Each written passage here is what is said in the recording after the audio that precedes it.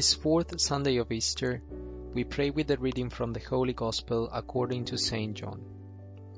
In the name of the Father, and of the Son, and of the Holy Spirit. Amen. I am the Good Shepherd. A good shepherd lays down his life for the sheep. A hired man, who is not a shepherd and whose sheep are not his own, sees a wolf coming and leaves the sheep and runs away, and the wolf catches and scatters them.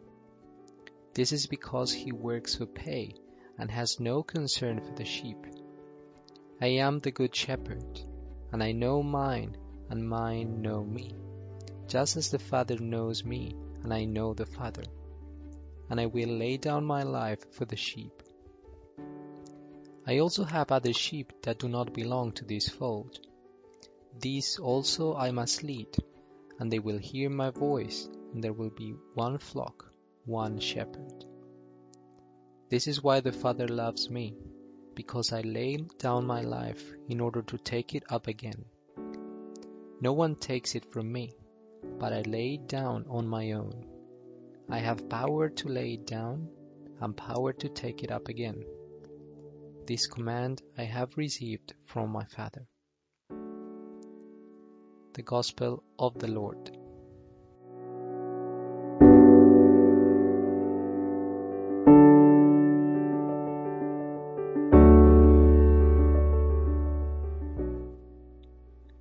It's necessary to hear again and again, 1,000 times, who the true and only shepherd of our lives, of our hearts is.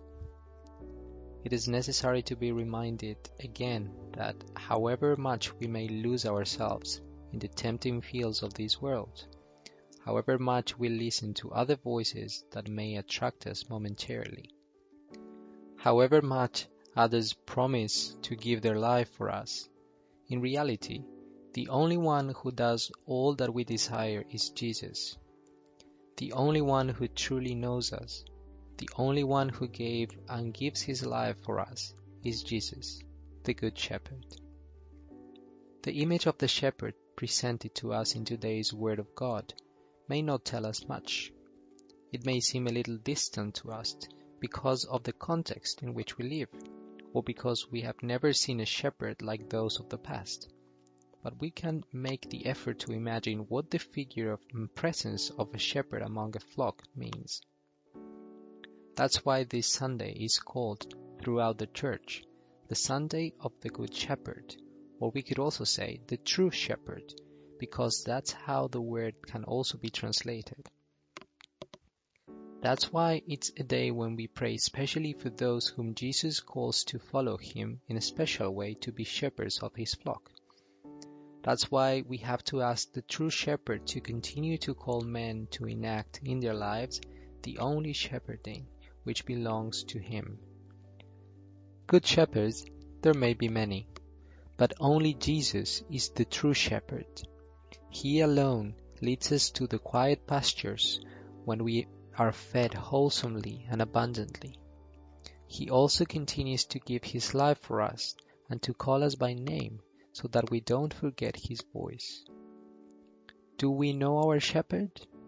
Do we recognize his voice, which never tires of calling us? He knows his sheep. He knows you and me. He knows us all. He watches us. He watches over us, but not to frighten us. On the contrary, so that we trust and don't think about the dangers of this life that sometimes paralyze us. He'll always be there to take care of us, to give us what we need. The shepherd is always there, even if he can't be seen. He sees, even if he goes unseen. He listens, even if he is not heard. He loves, even if he is not loved. All this and much more is true of our good Jesus. The Church needs more shepherds. But more than anything else, it needs Jesus-like shepherds.